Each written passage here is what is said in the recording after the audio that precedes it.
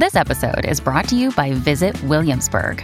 In Williamsburg, Virginia, there's never too much of a good thing. Whether you're a foodie, a golfer, a history buff, a shopaholic, an outdoor enthusiast, or a thrill seeker, you'll find what you came for here and more. So ask yourself, what is it you want? Discover Williamsburg and plan your trip at visitwilliamsburg.com.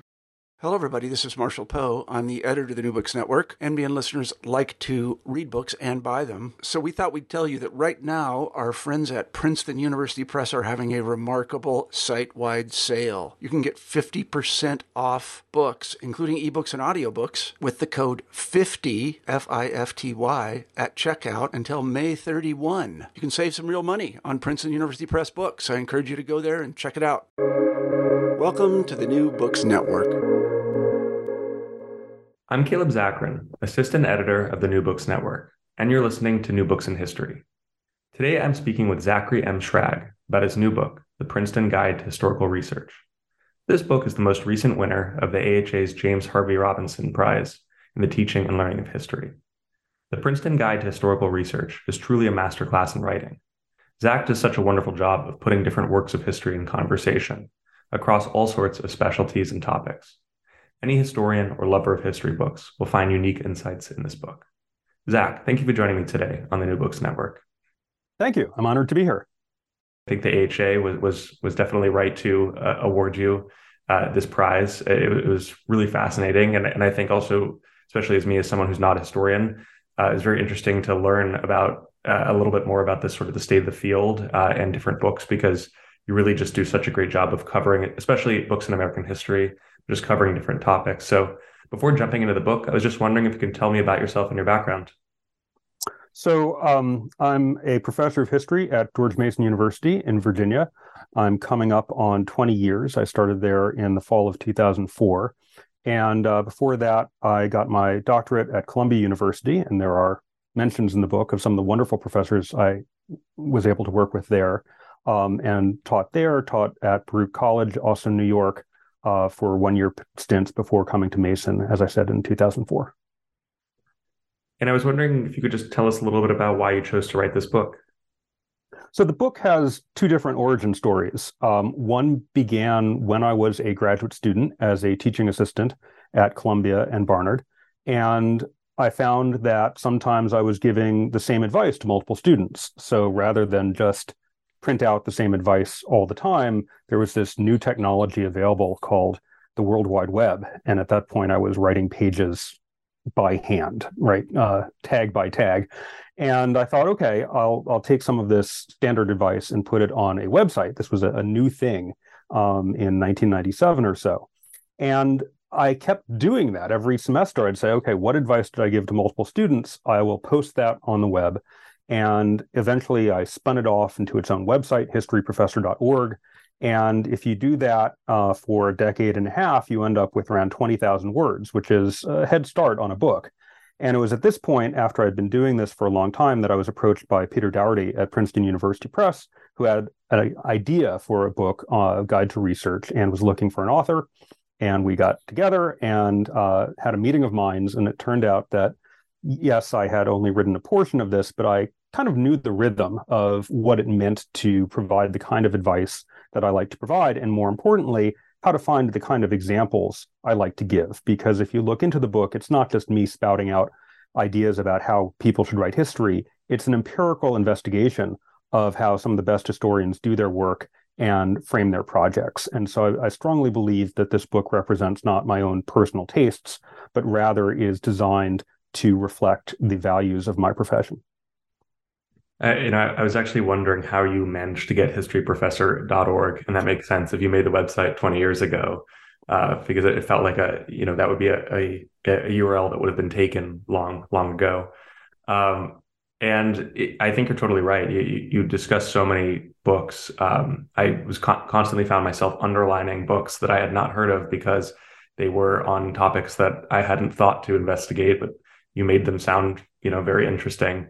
This book is more or less about how to write a history book. So I'm wondering, what is it like writing about how to write? So I would have a hard time imagining doing this had I not had the classroom experience, because as I said, I began the project not knowing I was writing a book, rather writing advice for students. And I've had the opportunity over the decades to teach everyone from first year undergraduates who are in the 100 level course and not really sure why they are there, to doctoral students working on dissertations, of course, editing, peer reviewing, other kinds of works where I'm even helping established scholars do their work, and everything in between. I've had the chance to teach the methods classes to the undergraduate history majors, to our master's students. And so in that sense, I had my imagined reader right in front of me. And I could think, what would a student need to know about outlining? What would a student need to know about character development? What would a student need to know for their first step into the archives? Because I've met those students, I know them well. As you discuss in the book, there obviously is not one clear-cut definition of history, but if you could offer to our listeners, how would you define history? Yeah, so a lot of the book, I'm again trying to reflect what historians agree about, but there are a few cases where I let myself put my own stamp on it. And the definition of history is one of them, where my preferred definition is that history is the study of people and the choices they made. So that differentiates it from other investigations of the past, archaeology, for example, where you're looking at objects and maybe talking a bit about why people decided to make or preserve or trade those objects. But the fundamentals, as I understand it, of archaeology are to document the objects. It's different from, say, paleontology, where you might be talking about extinct animals. It's different potentially from literature and art history, where you may be looking at the works of art as their own creations, though I know from sharing a department with art historians that some of their work is very much like the work of historians without the adjective. Again, this puts me at odds with some historians of technology, some environmental historians who say people aren't the only stories we can tell. But when you actually look at their books, on most pages, there are people. So I feel reasonably confident about this. And then in terms of emphasizing choices, I think that this helps students, especially, to think about what they're doing, not just here's what people did, but here are the moments where they could have done something else. And that could be a different action. They could have voted differently, or they could have taken a different job or purchased different items, or it could be a thought. They may have understood the world in a way differently from 2 generations back, a contest of meanings. And so I think this helps, again, students, readers of history, writers of history, think about history as not just a series of events, but a series of choices made by people. And you need to know who those people are if you are going to do historical research or understand historical research. You discuss in the book and in the second chapter about the ethics that historians might need to consider when they go about their work. And you discuss part of the difficulty of history is, that it kind of seems to more or less fall in between science and an art. It's a tweener in a way. And I was wondering if you could just talk about the role that truth plays in writing history. Is history about truth? Is it something else? What is the the kind of the ethics about the leaps that historians can take in their interpretive work? Yeah, so the ethics chapter spun out of the definitions chapter, but I feel that it was the right choice to make to have a separate ethics chapter. It also comes out of my own long involvement in debates about institutional review boards and oral history, where I was able to work alongside the American Historical Association and other groups to reform those regulations. But when it comes to truthfulness or truth, that's part of debate that has been documented by scholars before me and will be debated in the future about how much history can be scientific. And I fear that the idea of a scientific history has been somewhat discredited in that it can be associated with predictions about the future. And I don't think that historians are necessarily very good at predicting the future. I don't believe in laws of history in the Christian or the Marxist sense or any of that. I do believe in human choice. But I do think that historians over the last century and a half, perhaps 2 centuries now, have adopted some of the same methods of the sciences. We do peer review, for example, and we expect our results to be replicated in that people should find roughly the same thing that we find. And so I argue that history can be predictive of future findings. If one historian says, hey, if you look at this kind of literature, here's a pattern you will discover, the next historian ideally will find a similar pattern, if not the exact one, in similar sources. And I do think that's very important when we think, again, about what history isn't. One of the big things that we're struggling with in this country and in other countries is that lots of people want to make up falsehoods about the past. They want to perpetuate myths. They want to create new myths.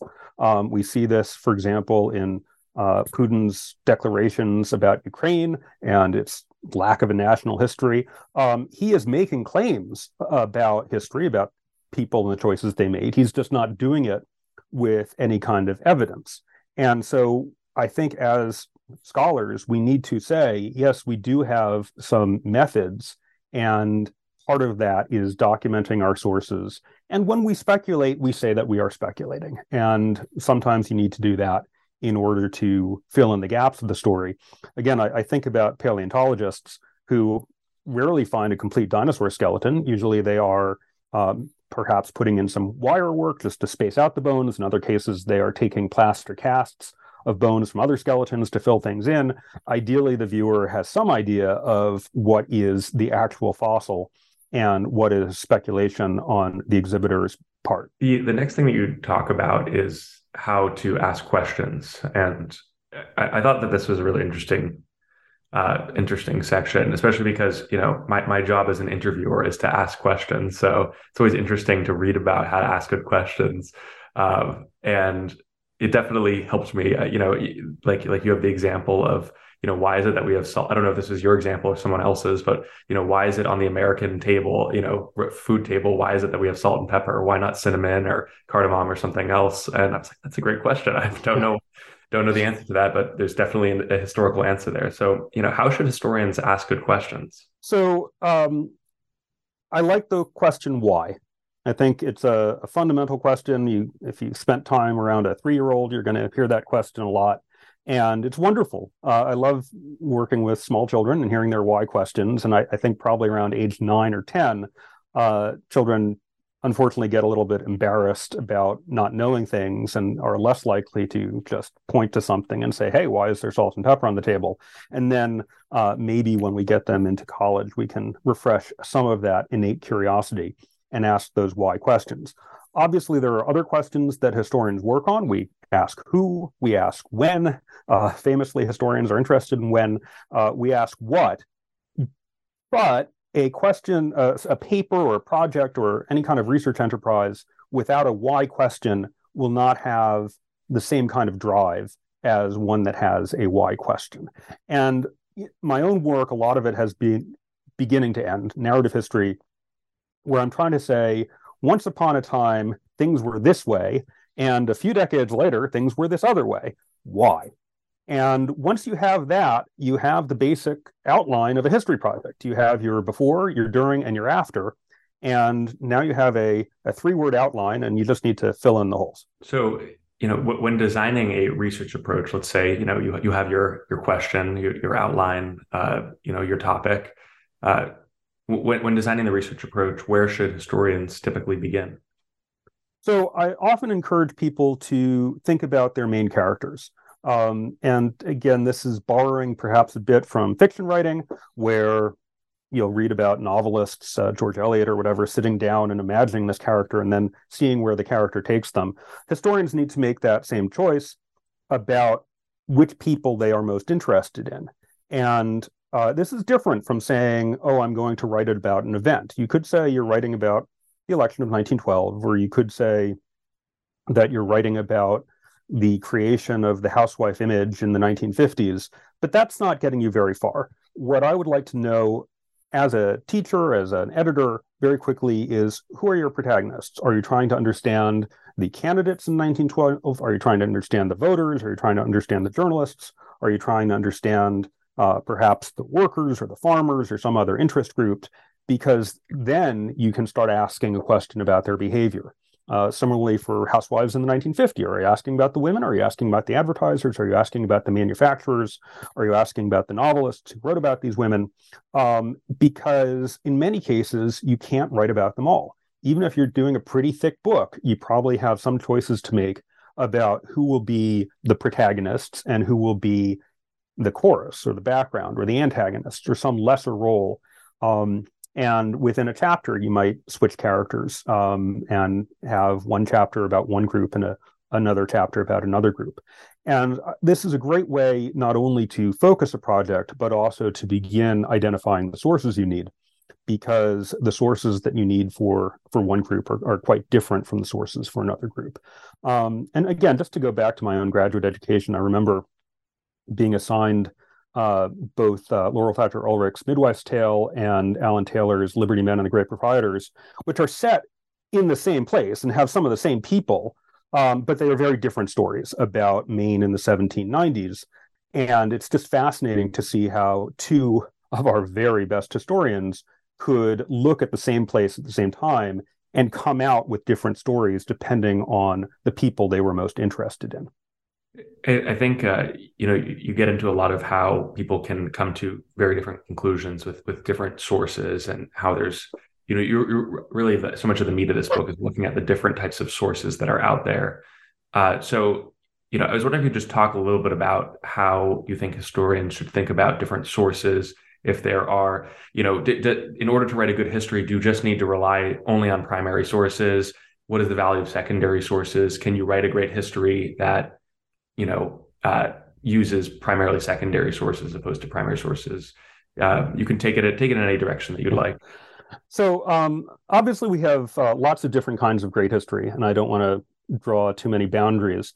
It is important for, again, people who are interested in the profession, whether they're students or not, to understand that there are those different genres. That, for example, someone who writes a great synthesis of a decade or a period in U.S. history, that might be an extremely valuable book, but it might make a terrible dissertation, because generally we expect dissertations to be based on the primary sources. Same would go for an undergraduate or a graduate methods class, where a student in one course might be asked to synthesize multiple books that they've read.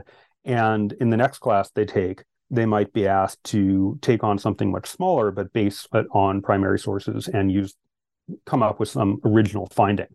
And so part of what I'm trying to do in this book is take these assumptions that senior historians probably know at some level, but make them more transparent, especially, again, for students, whether they're undergraduate, graduate, even high school, I think can benefit from some explicit instruction on the different forms of history, the different purposes of it.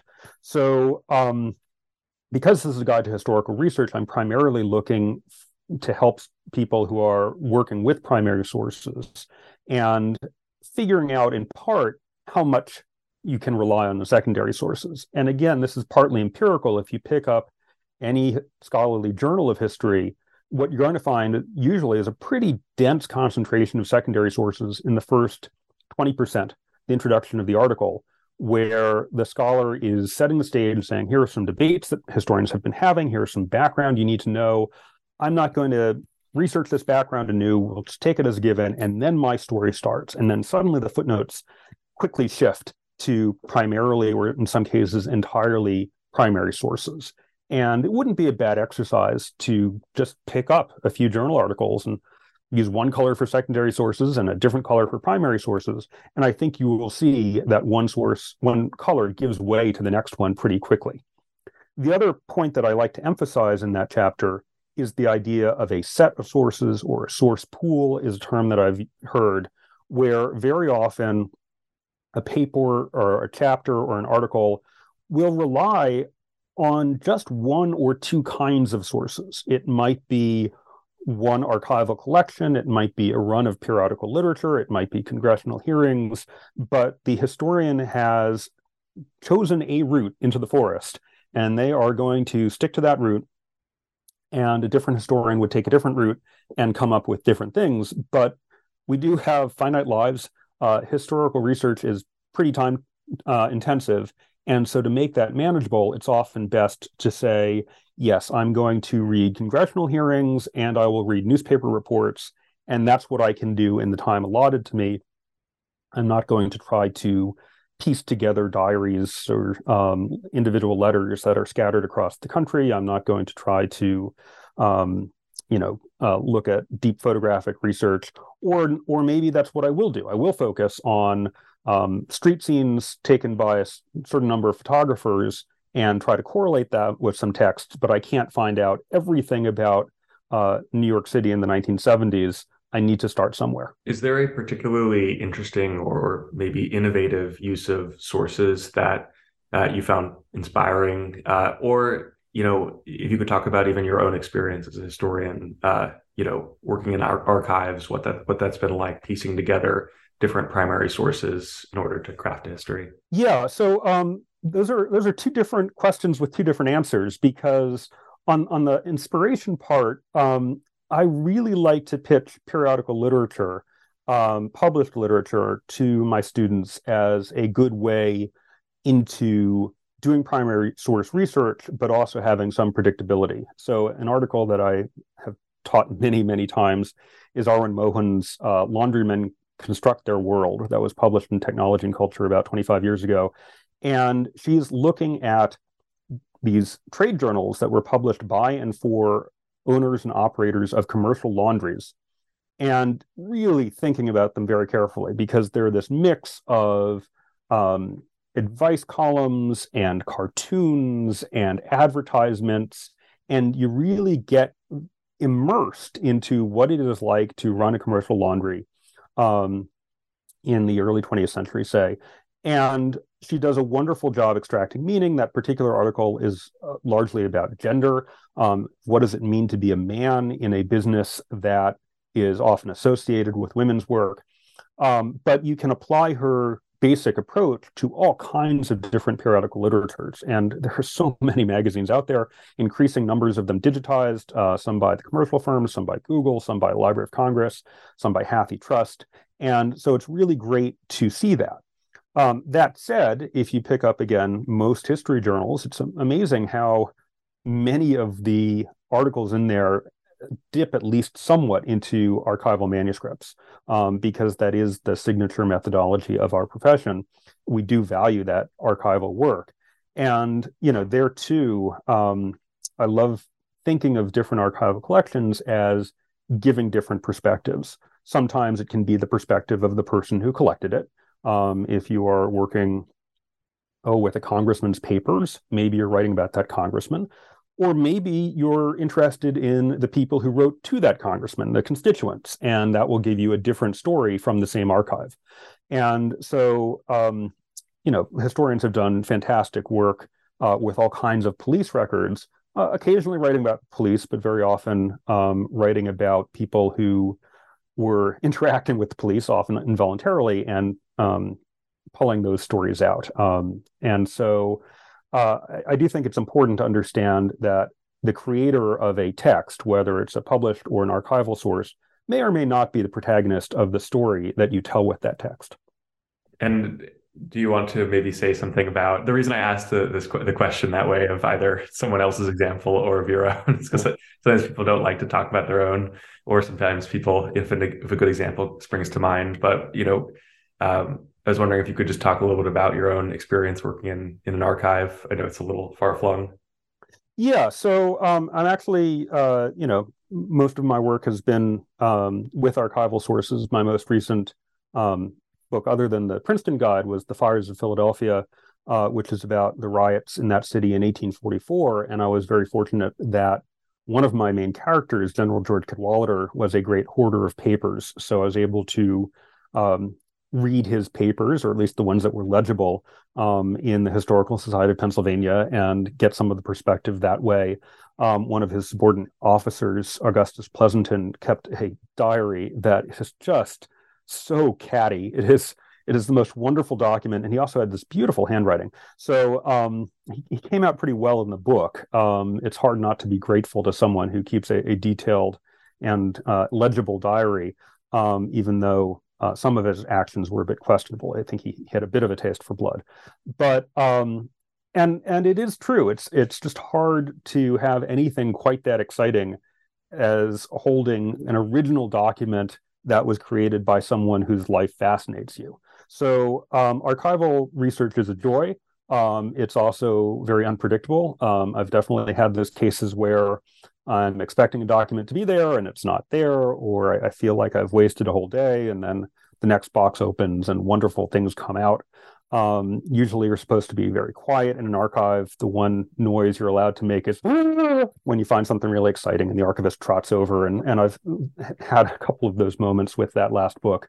One in the Library of Company of Philadelphia, where there was a single issue of a newspaper published by a minor character in my story. And my librarian at Mason, George Oberle, found it for me. And he said, hey, you should go to next time you're in Philadelphia. And so I went over there and, get the standard archival folder. It looks boring and blank from the outside, and you just open it up. And not only was the newspaper there, but on the front page of this newspaper was an engraving of an event that I had not seen illustrated anywhere else. And so it was just hugely exciting for me to see how people at the time understood what had happened in this particular brawl. There were depictions of these Irish American workers with their shirt sleeves rolled up, that I had, again, not seen anything like that.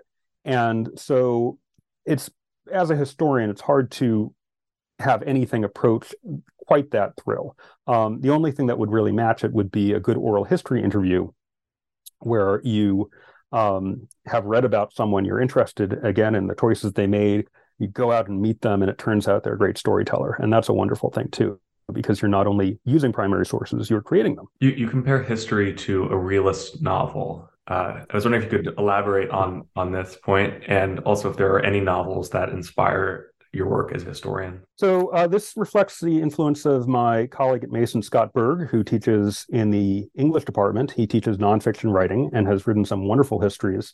And another one is coming out on the Chicago Fire of 1871 and its aftermath. I've had the pleasure of reading that in manuscript. But I, for many years, wanted to study under Scott Berg. I said, I really like your work. When are you going to teach a class that I can take about how to write history? And he kind of put me off. And finally said, fine, we'll co-teach it. And he said, okay, we'll do that. So I got to co-teach a course with Scott. And he's trained as a journalist as well as an architect, fascinating guy. But he, put me onto some of the foundational texts of nonfiction writing, including the new journalists of the 1960s and 1970s. And I think Tom Wolfe in particular has this essay about the techniques of the new journalism, the nonfiction novel. I think that might be a Truman Capote term. But anyway, the idea is there are a few things that you really need to do to make history read like a novel. And those include attention to setting. Those include dialogue. One of the less obvious ones I thought was status details, where you're introducing a character and you are describing what they're wearing or what kind of car they drive or what kind of car they want to drive. And that is going to clue your reader in to their wishes and desires and the kind of people who they are. And once you read that, if you then go back to a master storyteller, I'm thinking about David Hackett Fischer and Paul Revere's Ride, that lay people say, oh, I loved it. It read like a novel. You begin to pull back the curtain and say, oh, I see what Fischer is doing. When he introduces Paul Revere, I see what Fischer is doing where he introduces Captain Parker. And so that can be really helpful. I myself don't read very many novels. Certainly I like some. I think the Vonnegut's Slaughterhouse-Five is a great historian's novel because we are all unstuck in time and often not quite sure when we are. Absalom is another great historian's novel where you've got these two people sitting in a room trying to figure out what people did, what choices they made. But in terms of my own non-historical reading, I'll often prefer to read either investigative journalism or comic books. Yeah, I'm similar. I'm addicted to reading history books. So a well-written history book that reads like a novel is like the dream. I was also wondering, you talk about style, and obviously we discussed a little bit about that. You mentioned talking about status or setting or dialogue, things along those lines. Are there anything else that you haven't mentioned along those lines that you think are really effective? Of course, in addition to good storytelling and good questions. So I think a really big one that I've seen professional historians stumble on is character introductions. I know I've read books where I'm seeing this name pop up over and over, and I'm thinking, am I supposed to know who this person is? And I look in the index and I find the first mention of that person, and it's in the middle of the paragraph, and you think, oh, that's why I missed it. A good storyteller will introduce their characters with a bang. And just last night I saw the movie Devotion, and let me tell you, the F4U Corsair has a great character introduction. That is the best character in the movie. And I won't spoil it, but when it comes on screen, you're like, oh, I am going to know this plane. And again, comic books are great at this. If you've read Saga by Vaughan and Staples, you'll be turning a page, and then there will be a full panel of some new character. And you're like, wow, that's a really weird looking creature, because Fiona Staples, magnificent artist, she'll draw these animal human hybrids. It's very hard to explain unless you've seen it. But again, they'll give a full page drawing to this character, and then suddenly you know who that is. And as I say, I think the best stylists in our profession often do this. I'm thinking of Adam Hochschild's Bury the Chains, where he introduces the whole Sharp family coming down on a barge while playing music. I mean, you're not going to forget that. It is a fantastic character introduction, and I've tried to do that in my own work, and I know I like reading works of history where you really know who the people are, and then you get to see how they interact.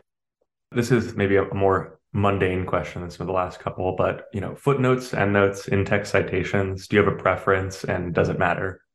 So obviously in-text citations are created for people who hate reading, because you can't read anything with any enjoyment if you have those parentheticals mocking up the texts.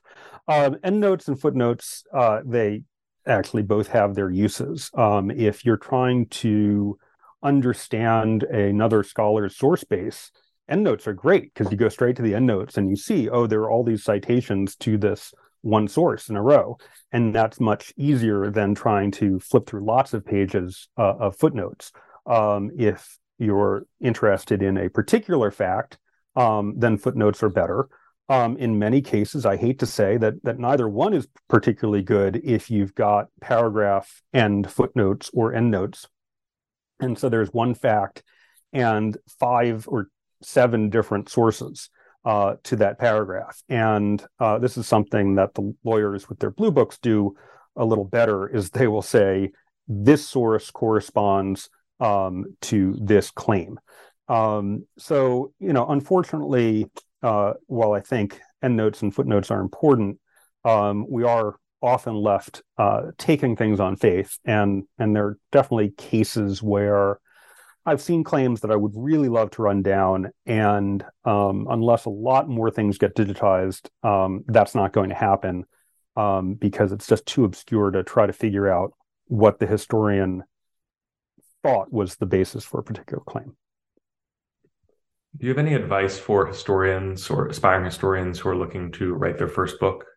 I would say copy. You don't want to copy anyone else's words or necessarily ideas, but you can absolutely copy their format. So my first book was a history of the Washington Metro. It's also kind of biography of Washington, D.C. There are many community studies out there, and they have certain rules. And one of the rules you can find, again, is this before and after, where it can be helpful to, before you start changing your city, to try to find a kind of fixed point with which to begin. I think you can trace this back to Gibbon, at the very least. If you're going to have Rome decline and fall, it's nice to have a starting point, and he has Rome in the age of the Antonines or something as his whole first section. You'll find it in Handlin's Boston's Immigrants. What was Boston like before the Irish came? I particularly was looking at Segru, Origin of the Urban Crisis, where the first chapter is Detroit in fairly good condition, and then it can all go downhill from there. And so for my first chapter, I wanted nothing to happen. I wanted to give you a tour of Washington in 1955 that also tied into a kind of tour of transportation policy in 1955. So not at all original, but you don't have to be original to be effective. In many cases, understanding the conventions is a good way to begin. Let's say someone has written a book and they're looking to get it published, or maybe they've just recently got it published and they want to go out and share their work with other historians and compare notes. Is there any advice that you would give to people just looking to, interact with other historians and get their ideas out there and improve their work for the next time around?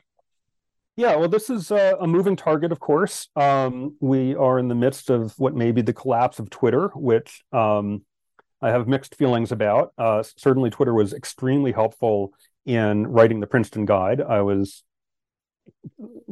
quoting some tweets, but also in many cases seeing what books people recommended, what books they loved, and saying, okay, I will go read that book and see if I love it as much. So now we've got people trying to rethink how this will work, whether it's on Mastodon or some other platform.